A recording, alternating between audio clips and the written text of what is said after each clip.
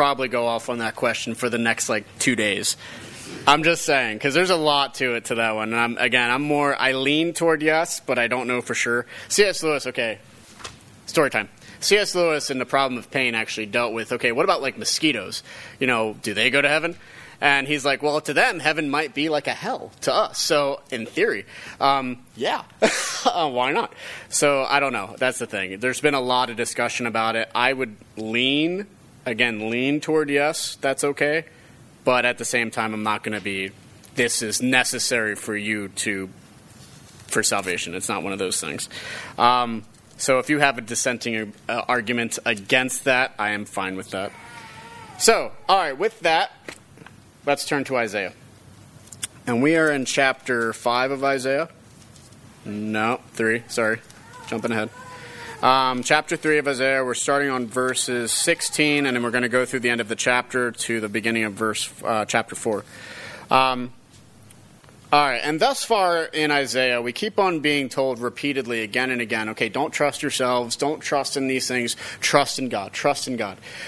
Today we're going to look at it from another perspective, one which in my mind does actually affect us here today. So we're going to start with verses 16 and 17. The Lord said, because the daughters of Zion are haughty and walk with outstretched necks, glancing wantonly with their eyes, mincing along as they go, tinkling with their feet. Therefore the Lord will strike with a scab the heads of the daughters of Zion, and the Lord will lay bare their secret parts. So Isaiah continues with a somewhat literal and figurative example. Literal in the sense that it is based upon likely real women at the time. Figurative as in the women whom he is using as an illustration represent all of people, if not all of humanity. We notice that the daughters of Zion are haughty. Their haughtiness is seen in the way they represent themselves. They set themselves up to look as attractive as possible. Their eyes show what is on their mind as they walk with their sultry appearance. They are being sensual in all of their ways, trusting in their outward appearance above all. The result of such an attitude is that God will take away even their earthen beauty. In the ancient times, and even in some cultures today, a woman's hair was considered her pride. God, however, will cause a scab, indicating this baldness. Likewise, God will lay bare their secret parts, represents just that. They will be disgraced. Those who had held so deeply onto their feminine appeal will, in the end, find themselves reflecting on their inner selves on the outside. Now we come to 18 through 23, and as a pause, if you notice, it's not quite the same way with these verses. That's because it's prose, it's not poetry. So I wanted to establish that. The rest of this will be in poetry. In the day the Lord will take away the finery of the anklets, the headbands and the crescents, the pendants, the bracelets and the scarves, the headdresses, the armlets, the sashes, the perfume boxes and the amulets, the signet rings and nose rings, the festal robes, the mantles, the cloaks and the handbags, the mirrors, the linen garments, the turbans and the veils. So we notice how the poetry turns to prose, as I said, with this verse. I know, it's exciting. Immediately we learn that God will take away those things which the women were relying on for their beauty.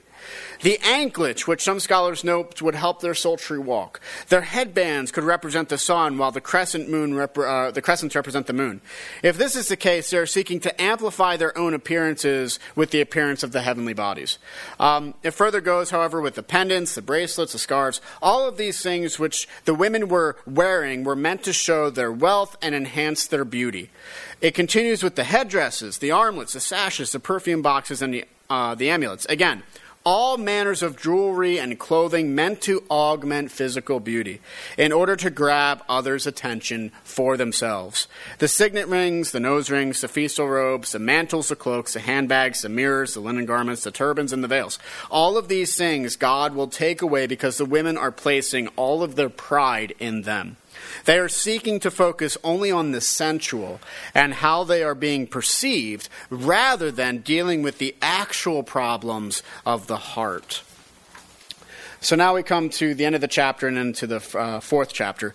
Instead of perfume, there will be rottenness, and instead of a belt, a rope, and instead of well-set hair, baldness, and instead of a rich robe, a skirt of sackcloth, and branding instead of beauty. Your men shall fall by the sword, and your mighty men in battle. And her gates shall lament and mourn. Empty she shall sit on the ground.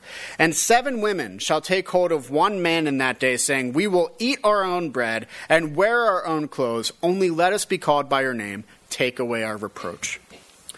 So not only will these earthen blessings be taken away, they will also be replaced. The perfume, which was meant to be sweet to smell, will be replaced by what is rotten. The belt, which was meant for the waist, will be replaced by a rope of bondage. Their graceful hair, woman's pride again, will be taken away, and the women will be left with baldness. Instead of a rich robe, for lounging and to amplify the body, there will be a skirt of sackcloth, cheap clothing often worn in mourning. Finally, there will be branding instead of beauty. All of these things represent women who are either captured after battle or those who are left after a war has been lost. Indeed, we see this as the men will fall by the sword, the mighty men in the battle, though they had previously held on to the hopes of these men as protectors and being there for them. In the end, they are merely a breath of air. All of their security, from their riches to their clothing and ornaments, from their mighty men, are taken away, and as the result is, it's a sorrowful thing. We notice the slight shift with the prophet as he says, her gates shall lament and mourn. Empty she shall sit on the ground. Some scholars note that the daughters of Zion, they represent the children, where here it represents the mother, Zion itself. Just as the mother had been foolish in trusting in other things other than God, so do her daughters trust in self rather than God. The result is the same for both. As both are left without, all they have come to trust and hold dear is gone. What happens when men go off to battle and lose? There comes a major discrepancy between men and women. During the World War I and World War II, for example, I think 1 million men died from Britain and 1 million from France and Germany in the course of World War I anyway. So think about how many women are left then and how many men are left. As a result, though, the prophet declares that at the time, one man will have 7 women come to him in order for them to find a husband. Whereas once they relied heavily on their flirtation and sensual appeal in order to gain, now they will even provide for themselves, if only to find a husband. We also notice how the way that it's said, 4:1, and 7 women shall take hold of one man that day. And it reflects back onto the men. When they lost leadership, they said, men will take hold of another man who has a cloak and say, here, be the leader of this ruin. So we see both sides of the equation here. All right. So the main point of these verses are to remind us of the folly of trusting in self rather than God. Using an example of the haughty women of the time, the prophet shows that in time such reliance upon physical means will only lead to ruin. The women of the time, relying on their looks and their sensuality, will find it all turn to nothing. And when it does, they will lose everything. So it is with all humanity who turns to self rather than to God. As such lifestyles lead to disgrace rather than glory. All right. So these verses we looked at today flow well with the previous sentiment and what we've seen in all of Isaiah so far.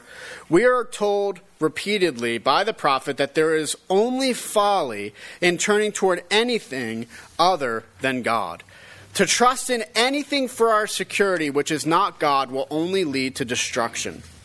Now, before we reflect more on this, there are 2 things to consider. The first is the same as what we saw in chapter 1. There the prophet critiqued the people for their false spiritualism, for their making empty the great things of their religion.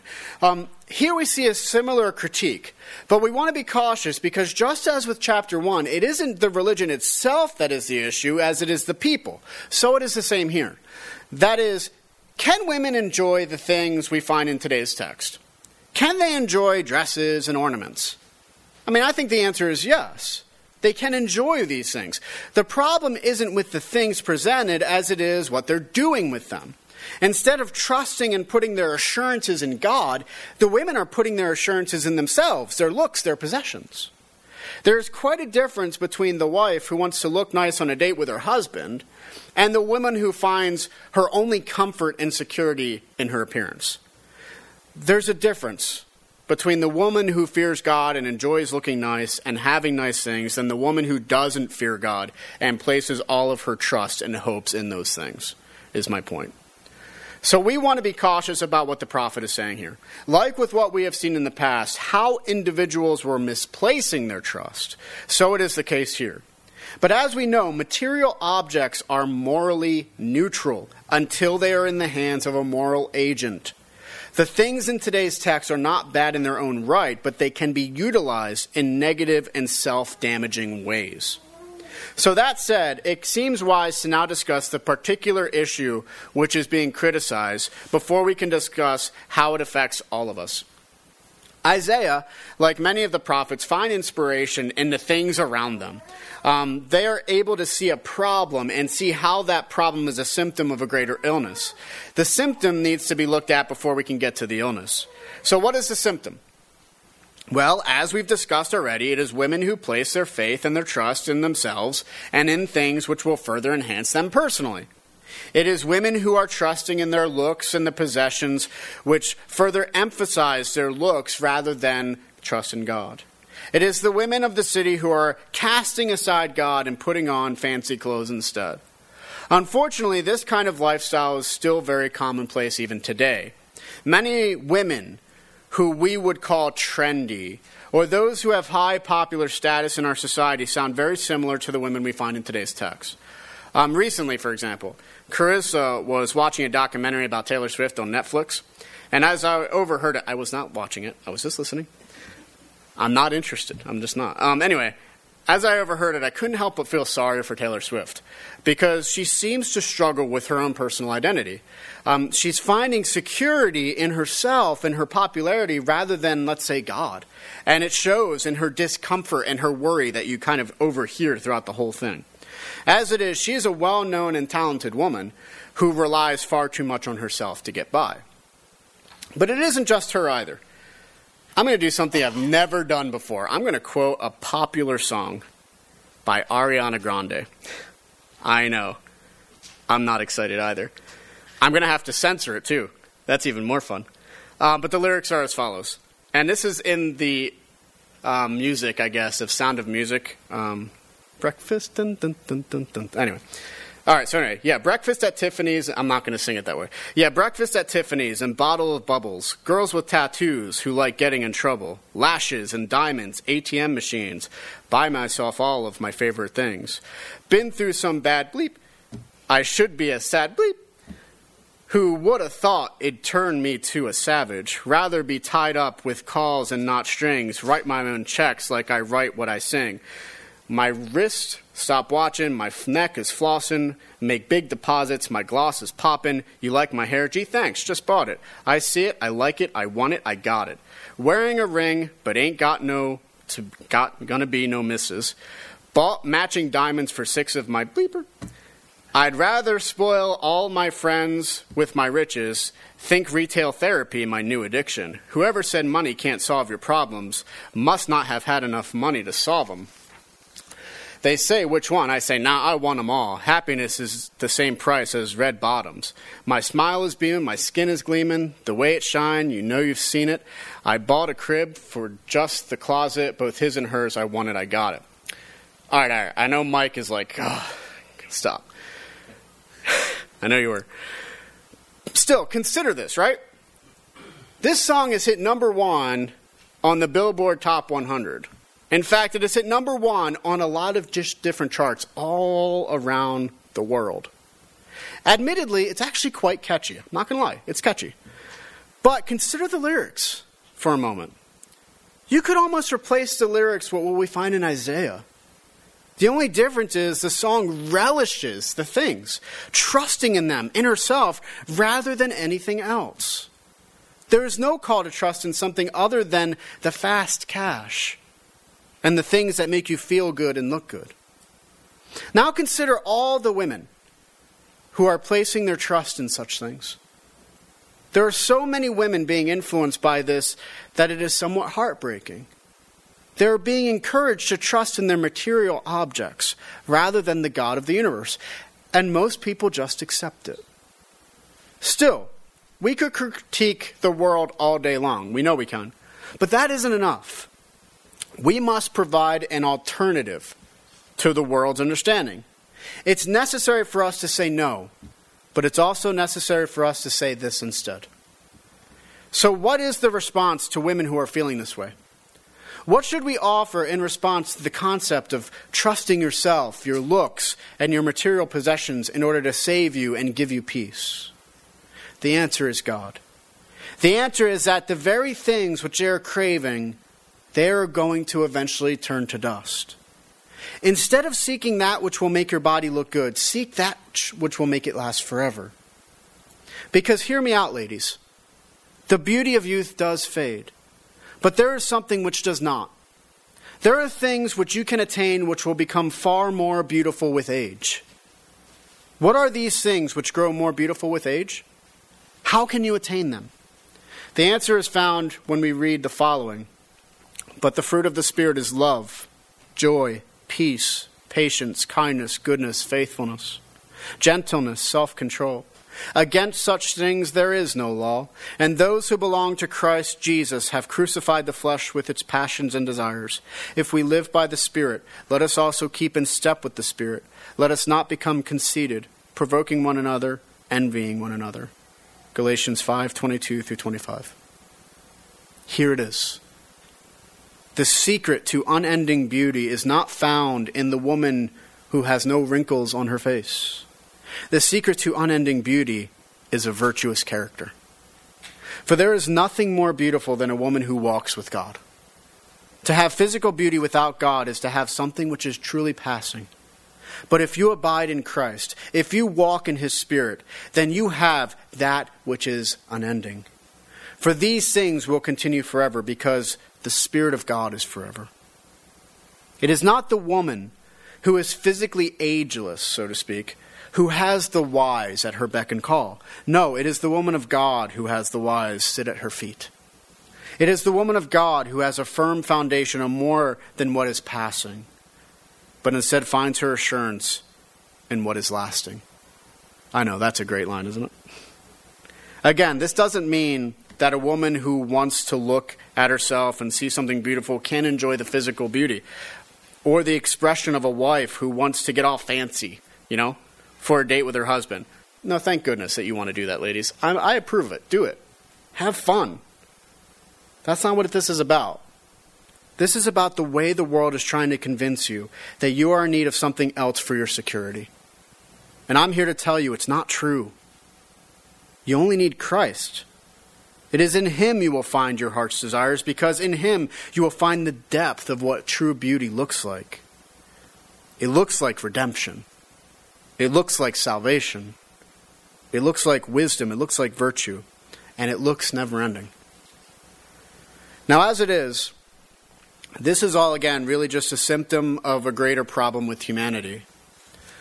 While it may be true we can focus on the symptom and try to expunge it from existence, we also need to realize that it isn't just women who deal with these kinds of temptations. No, we all have our own symptoms of the great illness known as sin. Sin is always there, encouraging us to be as bad as we can be, telling us we are far more capable on our own than with God. This is the illness which we all must seek a remedy for. Because if we are to be honest with ourselves, we all know we think we're entirely capable on our own. But the truth is, we're not capable on our own. On our own, we write songs about diamonds and pop in, lip gloss. No, on our own, we are more than willing to take the blessings God gives us and turn them into gods themselves, things we worship rather than appreciate, things we can glorify God with, but instead we seek to glorify ourselves with. If we have learned anything from Isaiah thus far, it is that trusting in any other source rather than God will lead to our ultimate destruction. It will lead to disgrace. It will lead to falling into the pit and finding no way out of that pit. Since the beginning, this has been our greatest temptation, to be God. The sooner we come to realize we are incapable of being God, the better off we will be. The sooner we come to see that things God has given us in this life are for his glory, not our own, the better the world will be. But this requires us to find our peace, our comfort, our assurance in no other source than the name of God. For everything else is fleeting. All else will come to nothing. God, however, does not come to nothing. God lasts forever. And those who place their faith in Christ last forever. It is in him we place our trust. And if we do, we will find the greatest peace. Where this world offers us peace, the truth is, it is nothing more than death with a mask of life. But true life will only be found if we lose our lives and give ourselves over to Christ entirely. Any other attempt of life apart from Christ leads only to death. So what is the encouragement I leave with you?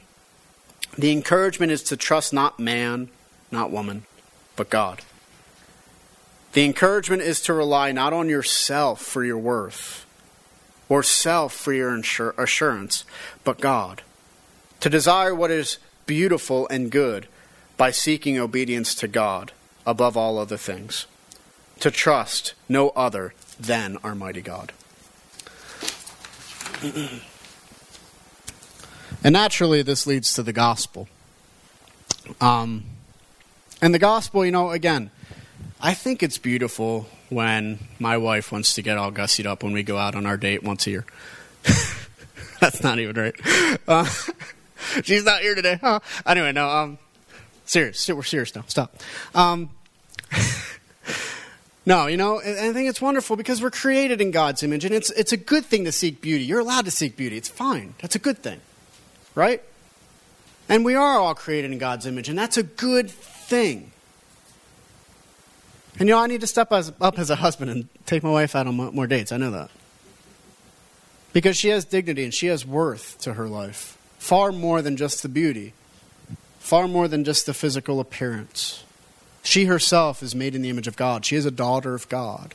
And I have a very high calling to be her husband. And she a high calling to be my wife.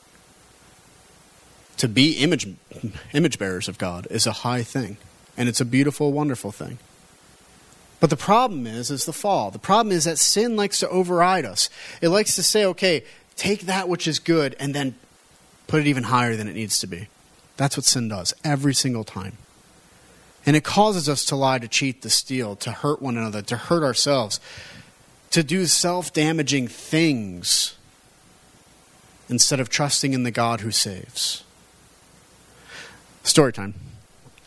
So Libby this last week, we had a chat. I don't remember what started this conversation, but we were talking before bed, and she says, "Dad, it's hard."